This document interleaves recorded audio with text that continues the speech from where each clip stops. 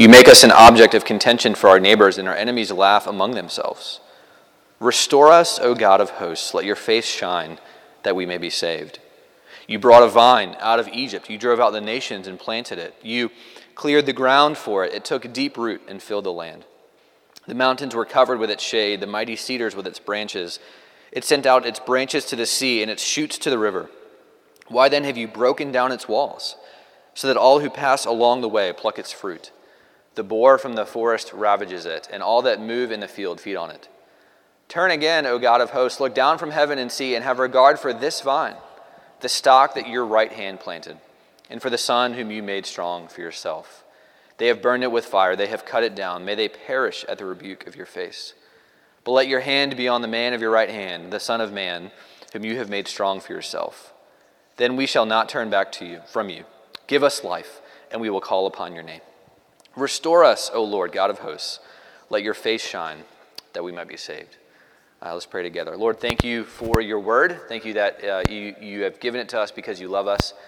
Spirit, I pray that you would illumine our minds and hearts for us to know your will and for us to worship you. I pray this in Christ's name. Amen. How do you respond to pain? How do you respond to God when you experience pain in your life? Do you run from him? Do you withdraw? Do you try to stuff it or numb it or minimize it? Do you respond in bitterness or anger? Or do you respond by praying to the Lord? This morning, we're in the Psalms, and it's helpful to remember that the Psalms were originally songs that were sung in worship together by the people of Israel. And there's lots of different varieties of Psalms. If you've been in the Psalms at all, you know that they're all very different from each other. But Psalm 80 is a psalm that is known as a corporate lament. It's an anguished prayer to God coming from a community that is suffering together. And that is one of the main things that the Psalms of Lament teach us, is they teach us to pray our pain, to not minimize it, to not respond in anger, but actually to pray to God through our pain. And in particular, this psalm teaches us to do that as a community, not just as individuals, but as a church. And it's amazing that in God's scripture, in God's revelation of himself, that he has provided us these prayers, these psalms, where people are learning to pray their pain together. And if you've read the Psalms at all, you know that a lot of them are very honest. They're very raw. They're uncensored. They're unfiltered. And it's amazing. I think what's amazing is that it reveals to us about God, that God is not absent from our pain. He's not aloof from our pain, but he's actually present in it. And that he wants us to commune with him as we experience suffering. He longs for us to really wrestle with him and cry out to him. It reveals that he is a God of mercy and grace. And so we're going to look at two things here from Psalm 80 about what it looks like to learn to pray our pain.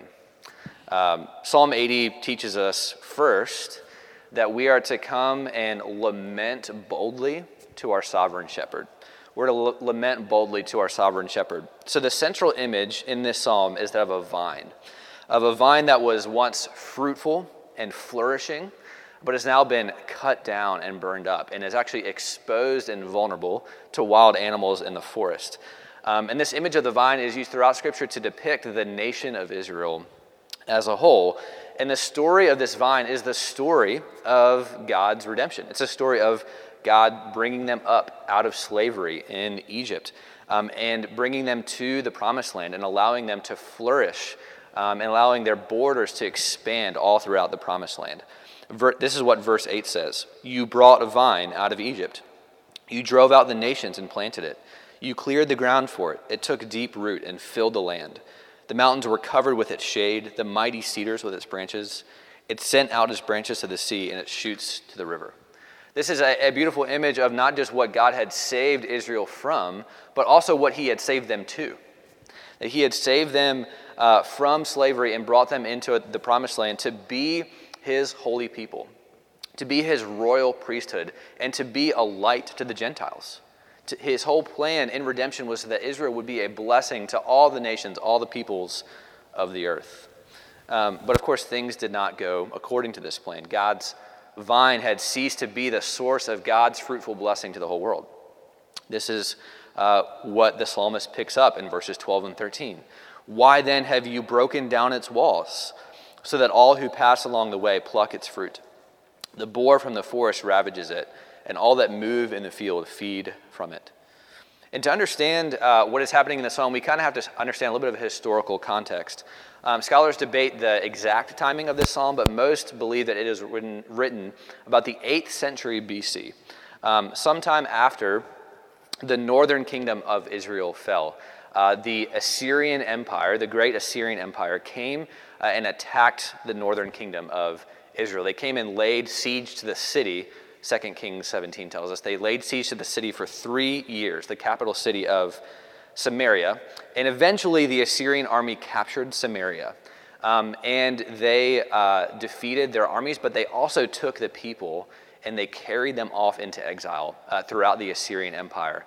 But the king of Assyria didn't just do that. He didn't just defeat their army. He didn't just capture the people and bring them into exile. He also took people throughout the Assyrian Empire and relocated them into the cities of Israel.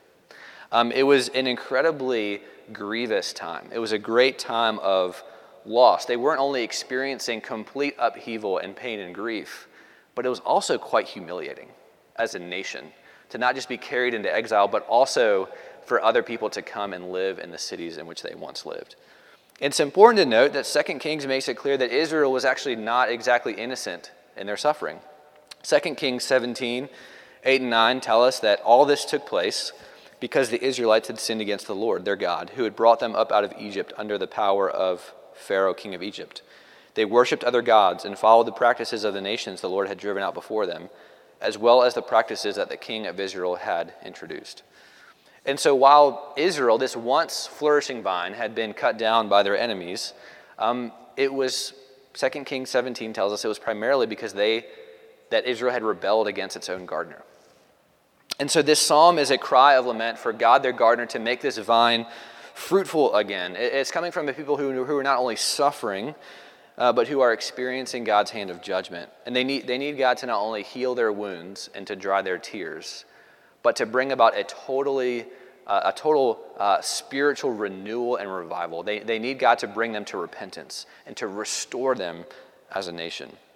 And we can see just how desperate their situation is by how boldly they lament to God. I don't know if you noticed this in the first time that we read the text, but there's just 19 verses, and in 19 verses there are 16 commands. There are 16 commands that the people cry out to God. They are praying and urging and asking and pleading God to do things.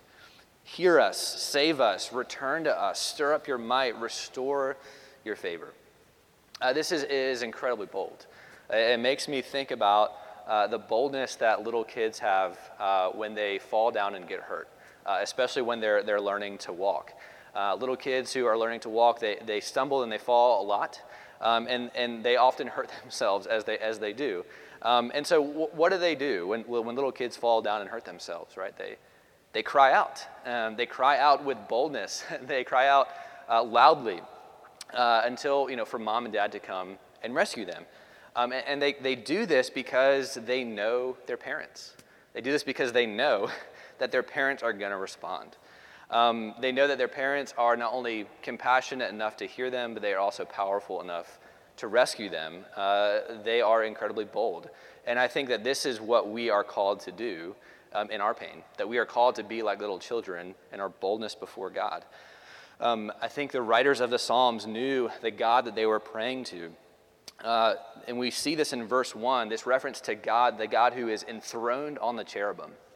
And this was a reference to the Ark of the Covenant in the temple, where there were 2 angels made of gold that faced either side of the Ark of the Covenant. And this was made to image the heavenly reality in heaven where Yahweh, the Lord, is surrounded by angels, these glorious beings. And he is surrounded by all these angels who, yet their glory pales in comparison with the glory of Yahweh. In the company of the angelic hosts, he alone is enthroned. He alone is exalted. In verses 1 and 2, the people cry out, "You who are enthroned, stir up your might and come and save us. You who are powerful enough to rescue us, come and save us." And yet what's so amazing about this text is that even though this is the God who is enthroned above the glory of the angels, that this God is also a tender shepherd. Because verse 1 also says, "Give ear, O shepherd of Israel, you who lead Joseph like a flock."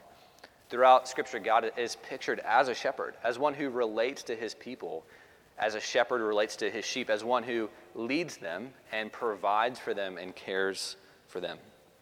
And it is to this sovereign shepherd that they are learning to pray their pain. They pray the pain of feeling like a God has turned against them. In verse 4, the psalmist prays, "O Lord God of hosts, how long will you be angry with your people's prayers?" Have you ever been in a season where you feel like God is angry with you? Where you feel like he's displeased with you? Where you feel like he's turned against you? This is what they're experiencing. This is what they're feeling. In verse 5, they pray the pain that is utterly overwhelming to them. Listen to how they describe their pain. "You have fed them with the bread of tears, and you've given them tears to drink in full measure." This is incredible, vivid imagery. Have you ever been so overwhelmed by pain, so overwhelmed by grief or loss, that it feels like you have been given the bread of tears? That it feels like you have been served a bowl full of tears to drink, where your pain feels more real to you than the food that you eat. This is what they're experiencing. I know that some of you have experienced this. I know that I have experienced this in my life. And the question is, what do you do with that? How do you respond to that? Verse 6, they pray the pain of being humiliated before their neighbors. They say, "You make us an object of contention before our neighbors, and our enemies laugh among themselves." Again, this wasn't just a time of communal suffering. It was also a time of national humiliation. And so they lament boldly, though. They lament boldly because they know that Yahweh not only has the power to save them, but he is compassionate enough to hear them. And this is why we can lament boldly in our pain as well. As a church, we may not be experiencing exactly what Israel experienced, but we do experience degrees of sorrow and pain in our life. And we experience those things individually, but we can also experience those things together. And when we do, when we as a community experience difficult things together, we're called to enter into one another's lament. Paul reminds us in Romans 12 that we are to mourn with those who mourn. He also says in 1 Corinthians 12 that if one part of the body of Christ suffers, that we all suffer. No matter how big or how small, we are called to enter into one another's lament and pain. And the people of Israel were bold in this psalm to cry out to their shepherd. But we have reason to be even bolder. Because the shepherd of Psalm 80 is also the good shepherd of John chapter 10. In John chapter 10, Jesus says, "I am the good shepherd. I know my sheep, and my sheep know me, just as the Father knows me, and I know the Father, and I lay down my life for my sheep." Friends, do you know why Jesus is such a good shepherd? Because when we are overwhelmed with pain, we can remember that he too was fed the bread of tears. That he too was overwhelmed with grief to the point of death. That he drank the bowl of tears in full measure. When we feel maybe even humiliated in our pain and suffering, that Jesus Christ was someone who was despised and rejected by men. He was mocked as a criminal. He died the most humiliating death that anybody could die. And that's really what I want us to see this morning, that even as this text calls us to lament boldly, even more so I want to see who we are called to lament boldly to. That the God who is exalted and enthroned above the cherubim is also the man of sorrows, who is familiar with suffering. That's the God that we get to pray to. Hebrews 4, 5, and 6 say, "For we do not have a high priest who is unable to sympathize with our weaknesses, but we have one who has been tempted in every way, yet without sin." And here's the encouragement to boldness. "Let us then approach the throne of grace with confidence, so that we may receive mercy and find grace in our time of need." There is no experience, there's no pain, there's no suffering that we can go through that Jesus Christ himself hasn't already been through. And that should give us an incredible amount of boldness. We just have to be bold enough to ask him. And we have to be bold enough to do this together.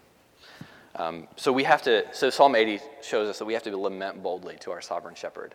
But it also it also teaches us that we have to trust confidently in our covenant-keeping King. We have to trust confidently in our covenant-keeping King. The repeated request of this psalm is restore us, O God. Over and over again, you see us in this passage. Restore us, O God. It's a prayer for God to return his favor to the whole nation of Israel, that he would shine his face upon them again, and specifically that he would do this by restoring Israel's king.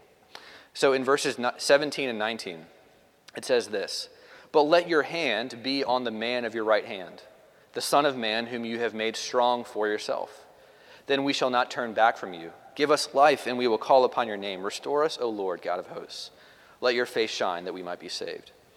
The Son of Man, the man of your right hand, here in this psalm, it refers to the king of Israel. Throughout the history of Israel, there was a pattern. As the king goes, so goes the people. When Israel had a good king, one who was faithful to God's covenant, to obey him, to worship him rightly, that was a season where God's face was shining on them. And it was a season where all the people were blessed. Israel did have some kings, but if you know the nation of Israel, you know they also had bad kings. They actually had the kingdom of Israel and Judah together had disproportionately more bad kings than good kings. And so when the kings did not lead the people in faithfulness, when they did not worship God rightly, it was a season where God turned his face away, and when he was not blessing the people. And actually, if you read 2 Kings 17, it actually tells us that God removed his presence from them in judgment. And so even in this darkest time of Israel's history, even though God's face is turned against them, they still knew that if there was any hope of restoration, if God was going to shine his face on them again, it was going to be through the restoration of their king. They knew that God was going to restore his people through their king, the Son of Man. The prophet Daniel picks up this Son of Man imagery in Daniel chapter 7.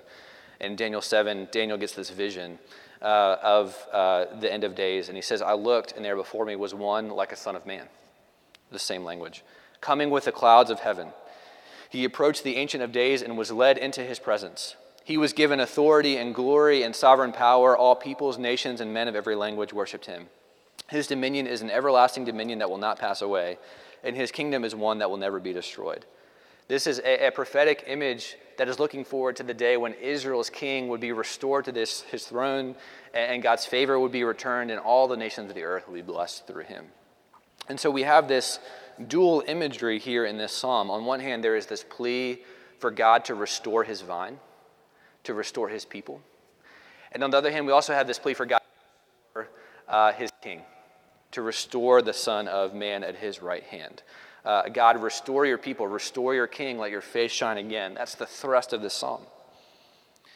And the incredibly good news that this psalm points us to is that the bold requests of Psalm 80 to both restore God's people and restore Israel's king are both fulfilled in Jesus Christ. When Jesus arrives on the scene, he says, the kingdom of God is here. And that's because he's the true king. He is the Son of Man at God's right hand. In his life and ministry, God's hand was on him to powerfully preach and proclaim and demonstrate the kingdom of God. In his death and resurrection, he conquered our enemies of sin and death. In his ascension, Jesus is now seated at the right hand of God, and he will come again in glory to judge the living and the dead, and his kingdom will have no end. He is the king who is at the right hand of the Father. But Jesus also says in John 15, he says, "I am the true vine, and my Father is the gardener." Jesus is not only the true king, he's also the true vine. He is the true people of Israel because he alone was faithful to fulfill God's covenant. He was faithful to complete all the requirements of the law. And because he fulfilled Israel's calling, he is now God's source of blessing to all the nations. And those who place their trust in Jesus are engrafted into this vine. When we place our confidence, when we place our trust in Christ, we become, John 15 says, we become branches of his vine. And we become part of the vine that will never be cut down. We become part of the vine that will never be burned up. Because Jesus is the vine. And it is guaranteed that one day in Christ that all the nations of the earth are going to enjoy his fruit and rest in his shade. And so Psalm 80 calls us to confidently trust in Jesus, our covenant-keeping king. Because it is through Jesus that God brings restoration to his people, and it's through Jesus that God brings his blessing to the nations. It's through Jesus that God makes his face shine. And this is so important, I think, especially because this psalm brings our pain to God, because this psalm teaches us to pray our pain. Because one of the experience, maybe you've had this experience, I know I have, when we go through suffering, one of the questions that I think we often ask is God angry with me? Like, is God displeased with me? Has his face been turned against me? Am I experiencing these circumstances because God is, for some reason, judging me? And this is kind of one of the main questions. In verse 4, they ask God, how long will you be angry with us? And so this question can be difficult to answer when this side of heaven, suffering is still such a mystery. We often don't know why things happen to us. We don't know what God is up to. But even though suffering is still a mystery this side of heaven, the good news is that even though we might not know the answer to why God would bring pain and suffering into our life, we can have a great deal of confidence at what the answer is not. At what the answer is not. It's not because he doesn't love us. It's not because he's not with us. Why? Look at the vine. Look at Jesus. He's our true vine. Our life is in him, and his life is enough. And he's with us by his Spirit, even if we can't feel it. Romans 8 gives us this great deal of confidence that nothing can separate us from his love. No amount of pain or suffering. We can have great confidence that it's not because God is angry with us. That it's not because God is displeased with us. Look at Jesus. The gospel is that all of God's wrath for sin was poured out on him, so that there is 0% left for you and I. And even though it might feel like God is angry with us, we can have confidence through his word that all of God's judgment for sin has been fully exhausted on Jesus. And so even when we go through suffering, we can know that we still have the smile of God, that we still have the favor of God, that he's delighted in us and he's pleased with us. And even though we may not know the exact reason why we're going through what we're going through, we can have a great deal of confidence that God's face shines on us, even in dark times.